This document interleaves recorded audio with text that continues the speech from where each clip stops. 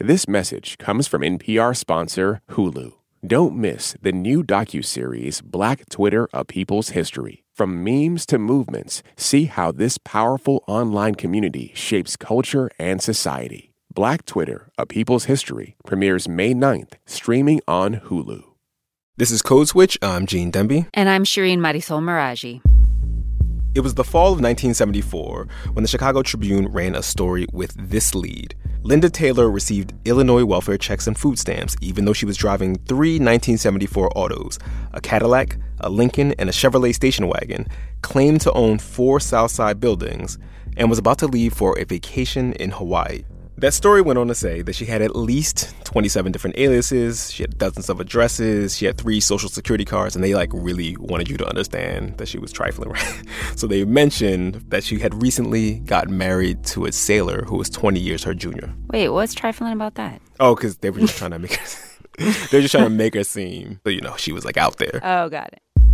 So it didn't take long for this local Chicago story to go whatever the 1974 version of viral is.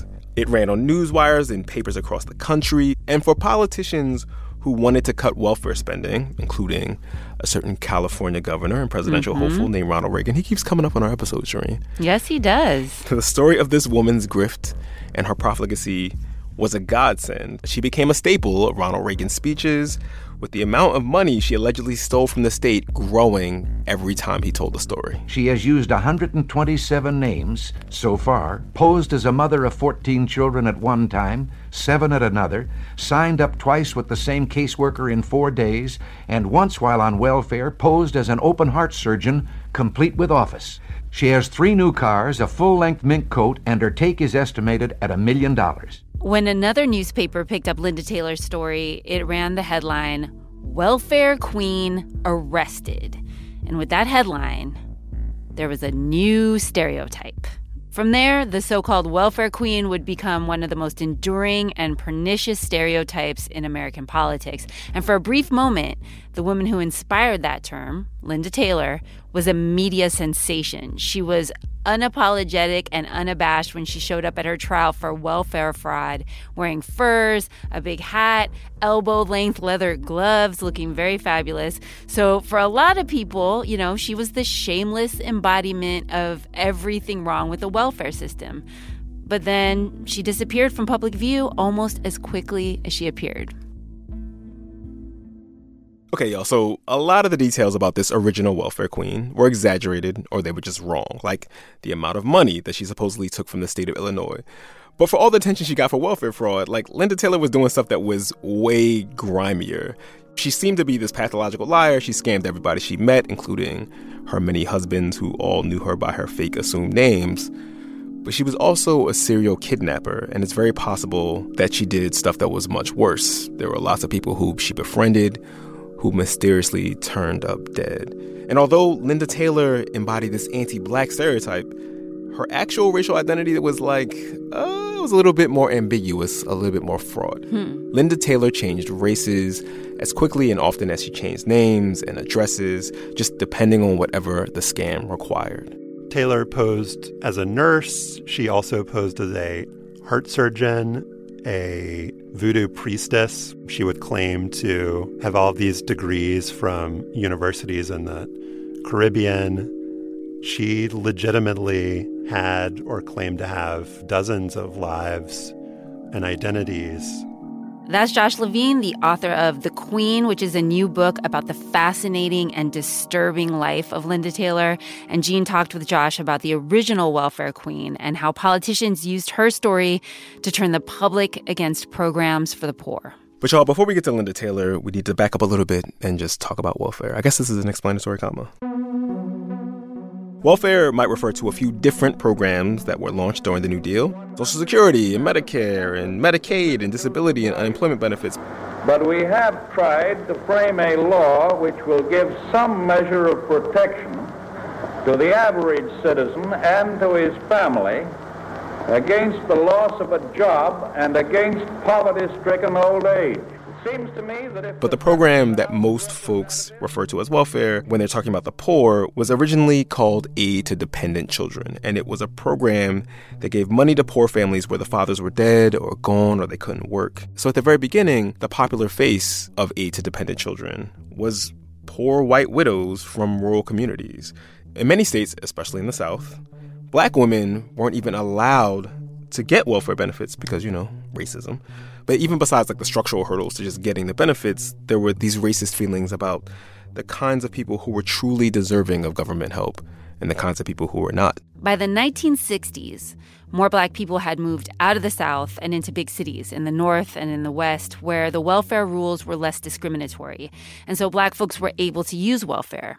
But those people were treated with suspicion and even hostility by local officials and the public. At the same time, many of the poor Black women in big cities on welfare started organizing into local groups, calling for better treatment from their caseworkers, increased benefits. Some were even calling for a universal basic income. That's where the government guarantees that all its citizens get a certain amount of annual money. I didn't know about any of this until this episode, Shireen. But that was the genesis of the welfare rights movement, which I had never heard of. And the leaders of the welfare rights movement, which coincided with LBJ's war on poverty, which coincided with the apex of the civil rights movement, they wanted to treat poverty as a women's issue. One of those organizations, the National Welfare Rights Organization, is considered by some to be the largest Black feminist organization in the history of the country. By the 1970s, with the economy slowing down and the public getting tired of stories of urban unrest, people were primed to believe even outlandish stories about poor city folks getting rich off taxpayer money. So y'all know where this is going. So that story that ran in the Chicago Tribune in 1974 about a spendthrift moocher caking off on furs and on cars in one of the nation's most well-known Black neighborhoods, it just had people feeling some type of way. In the 70s, there was this feeling that welfare had become a problem. It had become a crisis. Reagan, when he was governor, referred to welfare as a cancer eating at our vitals. And there was also a sense, because the economy was bad at that time, inflation was really high. And so those two threads kind of converge. States don't want to be spending as much money. People are mad because their paychecks aren't, buying as much as they used to. Who's causing this problem? It's Black women on welfare. Who exemplifies that problem? Linda Taylor. The forgotten story of Linda Taylor after the break. Sit tight, y'all. This message comes from NPR sponsor Teladoc Health. There are lots of reasons for wanting to be healthy. Family, work, living a fuller life. Teladoc Health understands. Whether you have diabetes, high blood pressure, or just need to manage your weight, Teladoc Health can help. Visit teladochealth.com/whatsyourwhy for more information. That's TELADOC health/whatsyourwhy. Support for NPR and the following message come from Rosetta Stone, the perfect app to achieve your language learning goals no matter how busy your schedule gets. It's designed to maximize study time with immersive 10-minute lessons and audio practice for your commute. Plus, tailor your learning plan for specific objectives like travel. Get Rosetta Stone's lifetime membership for 50% off and unlimited access to 25 language courses. Learn more at rosettastone.com/NPR. After more than 50 years of lies and silence, a witness to the attack on Jim Reeb finally tells the truth about what she saw. I didn't know whether they were going to get off or not, but I was glad when they did. Even though they were guilty, and I knew they were guilty, and they knew they were guilty. It's White Lies from NPR. Listen and subscribe now. Shireen. Gene. Code Switch. Josh Levine is the national editor at Slate, and he's the author of the new book, The Queen. He also hosts a podcast with the same name, and he recently sat down with Gene to talk about Linda Taylor and the politics of welfare. In the media, she's portrayed as this sort of shape-shifting, chameleonic grifter, right? But who was Linda Taylor? The way that she was described in the 70s was that she was this woman who had kind of come out of nowhere, but she had grown up in the Deep South. She was born in a town called Gold Dust, Tennessee in 1926. And her mother was a white woman who'd grown up in Alabama and grown up kind of in the most racist part of Alabama, in an area of the state where white separatism was really the official policy. And her stepfather was a laborer on cotton plantations. Was she black then? Like, her mom was white, but what do we know about her father? So here's what I can tell you, Gene. She was listed as white on the census in 1940 in Arkansas. She later, in 1948 in California, when she got married there, identified herself as Hawaiian.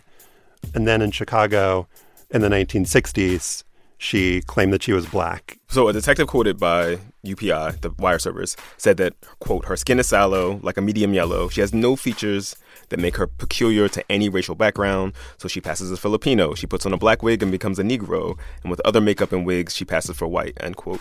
So you have these two ideas happening in these stories, right? Like, there's this woman who is using this racial ambiguity to scam people, and also that she's a Cadillac driving welfare queen from the south side of Chicago, which is clearly meant to racialize her as black. Yeah. So what was going on there, I think, is that in the mid-'70s, when Reagan talks about a woman in Chicago, even the term woman in Chicago is racialized in some ways when he talks about that. And it was a way for him, I think, to talk about race without having to mention race. So what was happening in the intervening years between when she leaves the South and when she takes up this, like, criminal career in Chicago? So she first goes out west. She goes to Washington State and she goes to California. And when she's in both of those places, she's arrested on charges related to prostitution. And my sense is she was somebody who was systematically denied education when she was a child because she's black. Her race. Yeah. And, you know, when she's out in California in the 40s, she did not have a stable existence there. She ends up moving back to the Deep South for a while around where she grew up. And then she heads north in the late 50s and early 60s to Illinois. And she moves to the south side of Chicago. She's there for 15 or 20 years. It's the place where she kind of establishes a foothold in the world. So if you take us back to the fall of 1974, right, when newspapers around the country are starting to write about this woman, what were those stories saying? They were saying that she had used dozens of different aliases to scam the Illinois Department of Public Aid to get welfare checks under different names at different addresses. And they said that the fruits for her were luxury cars. She had a Cadillac. She claimed to own 4 buildings on the south side. And the first Tribune story about her mentioned she was about to leave on a Hawaiian vacation. So the suggestion here was not only was she scamming the government and scamming taxpayers, she was becoming rich. And it's in one of those headlines in which someone uses the term welfare queen for the first time, right? Yeah, the first time that I found was early October 1974. It was a newspaper in Rochester that used the term welfare queen the first time. And then about 10 days after that, the Chicago Tribune put it in a headline. And the Chicago Tribune really popularized the term in connection with her and used it in more than 40 different stories over the course of a couple years. So the Tribune wasn't the first, but they were the ones that really cemented that term and also cemented the connection of the term to the specific woman and what she'd done. During her moment of media infamy, she was doing a lot to inflame it, right? She was showing up to court in the flashiest stuff, right? I mean, and you almost could not have found someone who better sort of embodied these racist fears about someone living off the dole and living high off the dole, right? Yeah, her defense attorney, Skip Gant, told me that one of his great frustrations in representing her in the 70s when she was on trial for welfare fraud was that he could not get her to appear demure in court. He asked her to tone down what she wore because he knew, this was a jury that was 3/4 white. He knew that there was a risk that she would be perceived as the woman that people thought that she was, the Cadillac driving welfare queen. But he said that she refused to tone down the way she dressed. She would still wear fur coats. And he believes that she had this need to be defiant, to kind of thumb her nose at society and at her critics, that was, for whatever reason, more important to her than following her lawyer's advice and appearing to be a conservative. He described it as, I wanted her to look like a lady who worked for the IRS. She was not going to look that way. She was most famous for the welfare fraud stuff. But in your initial write-up in Slate, you write that she was implicated in this infamous child kidnapping. Yeah, so I should say that there's a lot that we don't know. She was arrested for kidnapping in Chicago in 1967 in connection to a case where a little girl who was in her care that was given to her by the girl's mother, that she just took the child and wouldn't give the kid back. Mm-hmm. And then there were other cases where she would just show up with kids that hadn't belonged to her, that they would appear and disappear. And there were several documented cases and then others that I was told about where she was never arrested or charged, where she took other people's children. And you mentioned the 1964 kidnapping from a hospital in Chicago, which was a huge national story and remains unsolved. The kid's name is Paul Joseph Franzak. This was a kid who was a day old who was taken from his mother's arms in the maternity ward in this hospital by a woman dressed as a nurse. The woman left and was never seen again. The child was never seen again. Linda Taylor, at around that time, told people that she was a nurse. She dressed as a nurse. She lived in the area at the time. There were claims that someone using one of her aliases and fitting her description had been in or around the hospital at the time. A decade later, a man that she was living with said that he believed that she had done it, but there's nothing there that's solid and ironclad. But if I was investigating the case back in the 60s, I definitely would have wanted to talk to her. Mm-hmm. But no one hunted her down? No. Mm. So there were the kidnappings, but there were also the mysterious deaths. Yeah, so in 1975, Taylor was out on bond. She'd been arrested for welfare fraud in 74, and she had become known as the welfare queen in 74. She gets out on bail. She moves in with this woman named Patricia Parks, who lived on the south side of Chicago. This is a friend that she had met at church. And Patricia Parks was sick, and Taylor said that she could come in and help take care of her. And when she moved in, Parks started getting sicker and sicker. And then at a certain point, Patricia created a will that gave everything to Taylor. With all this is happening, she's getting sicker, and she dies in June of 1975, and she is found to have overdosed on barbiturates. This is extremely suspicious. Mm-hmm. And the person who had reported the death was Linda Taylor, her friend, who she had just signed her house over to. And it's investigated as a potential homicide. It's looked into. But eventually, the prosecutor, same guy who was prosecuting her for welfare fraud, decides there's not enough evidence to charge her. She did not at least end up getting the woman's estate, but Patricia Parks' family believes that Taylor killed her. You know, at the time, and this is what the family told me, the potential killing of a black woman in Chicago was just like not a story that was of national interest or even local interest for the predominantly white newspapers. But whereas welfare fraud perpetrated by a black woman. Yeah. Taylor was the welfare queen. She wasn't a killer or a kidnapper. Like that actually, whether it was for Ronald Reagan or Illinois politicians, it's like that doesn't really help sell the storyline. And so it was just really erased from her story. So when she gets convicted of welfare fraud and sent to prison in Illinois, she goes in 1978. That was, as far as I was able to find in my reporting, the first time that she had actually done a long-term hitch in prison. And then she essentially ceased to exist. And the interesting thing is that the story about her, the story that Reagan tells or that gets told in the press, is really fixed in time. It never changes. Mm-hmm. Even though it would kind of potentially help his story, Reagan doesn't talk about her trial, doesn't talk about her being convicted. He just talks about how many different names she used, how much money she stole. That's the important stuff. Anything that happened after that is just kind of seen as irrelevant. Even the more nefarious stuff, even though that stuff was obviously much more consequential to actual people's lives. Yeah, and it actually helps emphasize the point that she was an outlier. Welfare fraud is the thing that happens. The thing that does not typically happen is that someone kidnaps people, murders people, and also is, maybe they're stealing some welfare money too. If you have the full picture, she doesn't stand for anything but herself, right? So how does the rhetoric around Linda Taylor, the welfare queen, and sort of this whole sort of pathology that she's supposed to represent, How does that inform Reagan's policies? And later, how does that get us to welfare reform in 1996 under Bill Clinton? So in 1976, when Ronald Reagan is running for president for the first time, he had been a two-term governor in California. But if you look at the early stories from his candidacy, it was a joke. Like, people didn't think he was a serious candidate. He was still kind of seen as that guy who used to be in bad movies. And welfare reform was a thing he could point to from his tenure in California as a big political accomplishment of his. And so when he started his candidacy in New Hampshire in January 1976, he talked about welfare because it was a way for him to talk about an issue that angered kind of his base. Mm-hmm.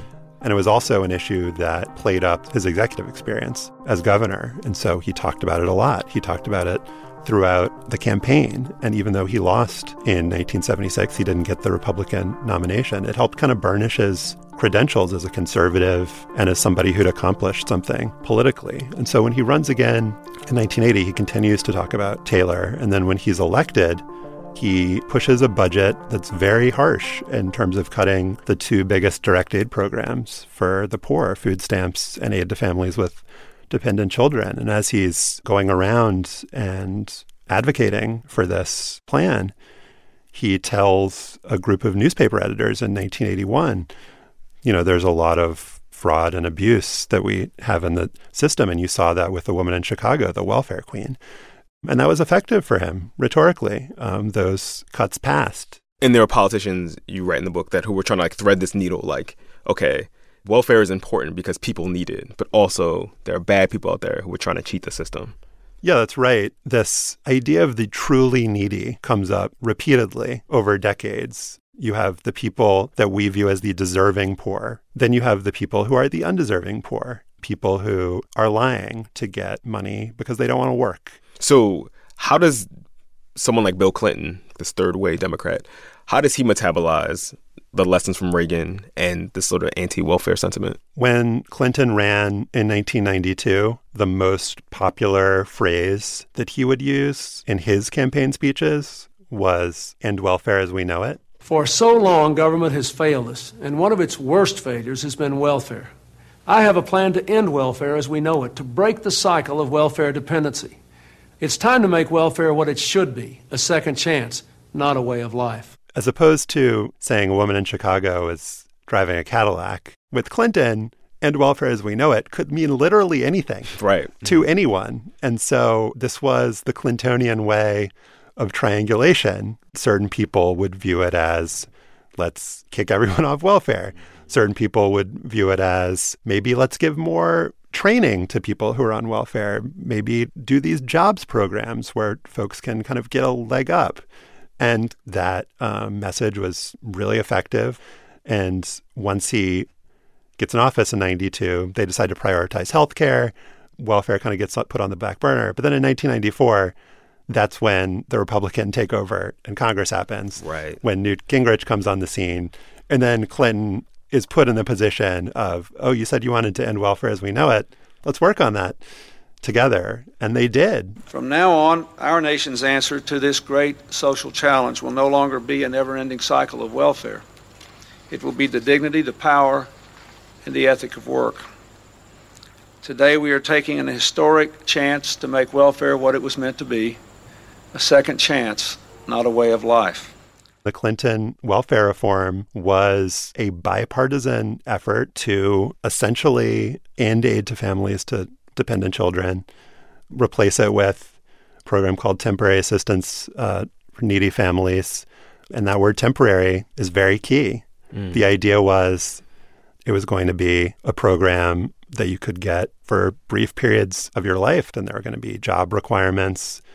And this was something that was very popular with voters, the idea that we're not going to support people permanently. So Taylor becomes a sort of very racialized figure, and then people sort of latch onto her, and they used her as an example of all the things that's wrong with welfare. And then by the time you get to Clinton, 20 years later, it's still racialized, but in this much more abstract way. It's harder to see like the way the rhetoric is about race and about the sort of suspicions about Black mothers. But that's still informing what happens in 1996, right? It is. My name is Lily Hart, and I'm from North Little Rock, Arkansas.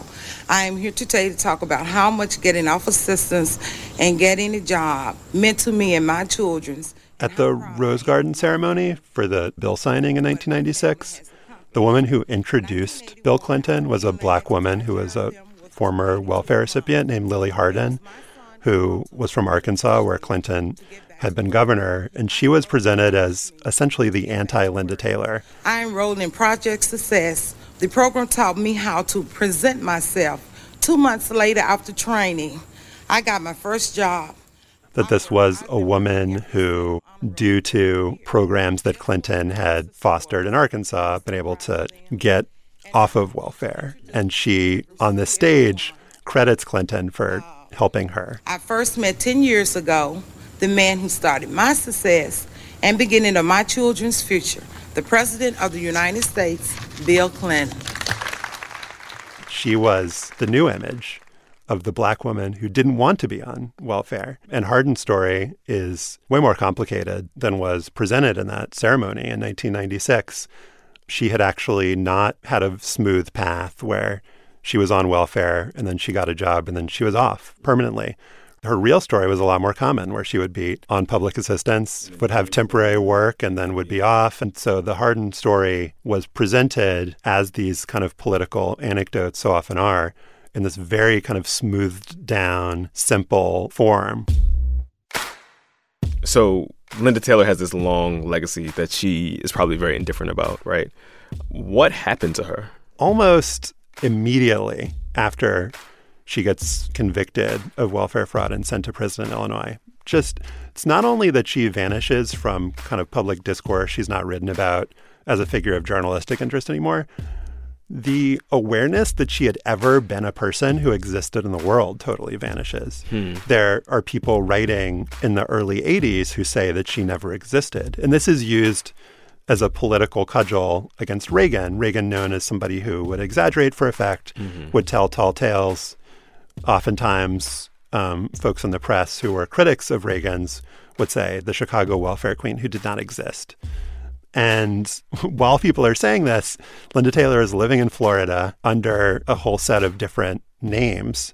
She's gotten out of prison and she starts perpetrating all of these new scams in her kind of like late career criminal phase. Eventually, she's charged federally for stealing a woman's pension checks over a course of many years. A woman who Taylor had represented as her mother, sometimes represented as her grandmother, and a woman who had died under mysterious, suspicious circumstances after Taylor had taken out life insurance policies in her name. So Taylor is found to have been stealing her pension checks, and she gets caught up in the federal criminal justice system and the federal mental health system. And eventually she's ruled incompetent to stand trial in the 90s. And she's released first into a mental health facility and then into the custody of her children. And then she dies in Chicago in 2002 when she would have been 76 years old. Josh Levine is the national editor for Slate. His podcast is called The Queen, and his book, on which that podcast is based, is The Queen, The Forgotten Life Behind an American Myth. Josh, appreciate you, man. Thank you for coming in. Thank you so much, Gene.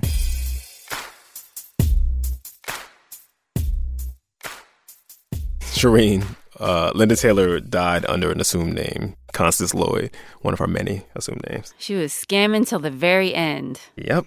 Here we have this outlier being used to scare white people when the people that were most harmed by her actions were black people. Yeah, there's that thing which comes up a lot in our episodes. But also, as Josh mentions, there's all the political and policy fallout from her case. So after Linda Taylor was convicted for welfare fraud, the state of Illinois just started going after people like the other people that were supposedly welfare queens and welfare cheats. A local newspaper in Chicago would just literally run a list of names of people who were charged with welfare fraud, like just as a blotter. Oh, wow. And a lot of those people who were arrested and who went to jail were just folks who took on like odd jobs on the side or whatever just to get extra cash to make ends meet. So because welfare benefits are not a whole lot of money, and as Josh told me later, welfare benefits are not tied to inflation, so the money they were getting wasn't even like, it was like decreasing in value all the time. But that's what fraud, I'm doing air quotes, That's what fraud actually tended to look like. Even for people who were technically breaking the rules, like nobody was getting rich at all. So basically you just took a side job like mowing somebody's lawn or fixing somebody's fence, and then that could be welfare fraud? Or even like you have a cousin who moves in with you and that person has a job, right? And you're not reporting their income. Like all these things are things that would technically be in violation of welfare. You know what I mean? Like there was an income in the home that you hadn't reported. It's just like, that was fraud, you know? But the face of fraud was Linda Taylor, you know? Yeah, with her furs and her gloves and her Cadillac. Exactly. The other thing is, after President Clinton signed welfare reform into law in 1996, which was also, by the way, endorsed by people like Joe Biden, the numbers of people who were receiving welfare benefits did drop by a lot. But that doesn't mean there are fewer poor people in America. So there were 14 million people on welfare in 1994, but by the year 2000, there were only 6 million people on welfare. Wow, that is a huge drop. It's a huge drop. Less than a quarter of the people in the United States who count as poor are receiving welfare benefits. So there are a lot of people out there who are poor. They just aren't getting that money now.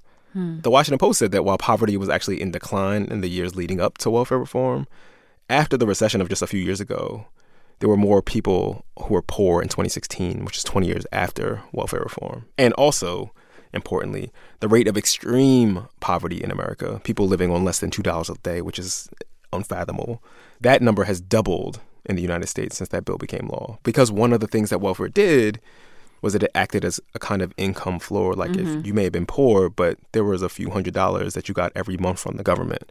But after welfare reform, people had to get off the programs after a certain period of time because they had to find work. But that assumes that you live in a place where there are jobs or you were physically capable of working. Exactly.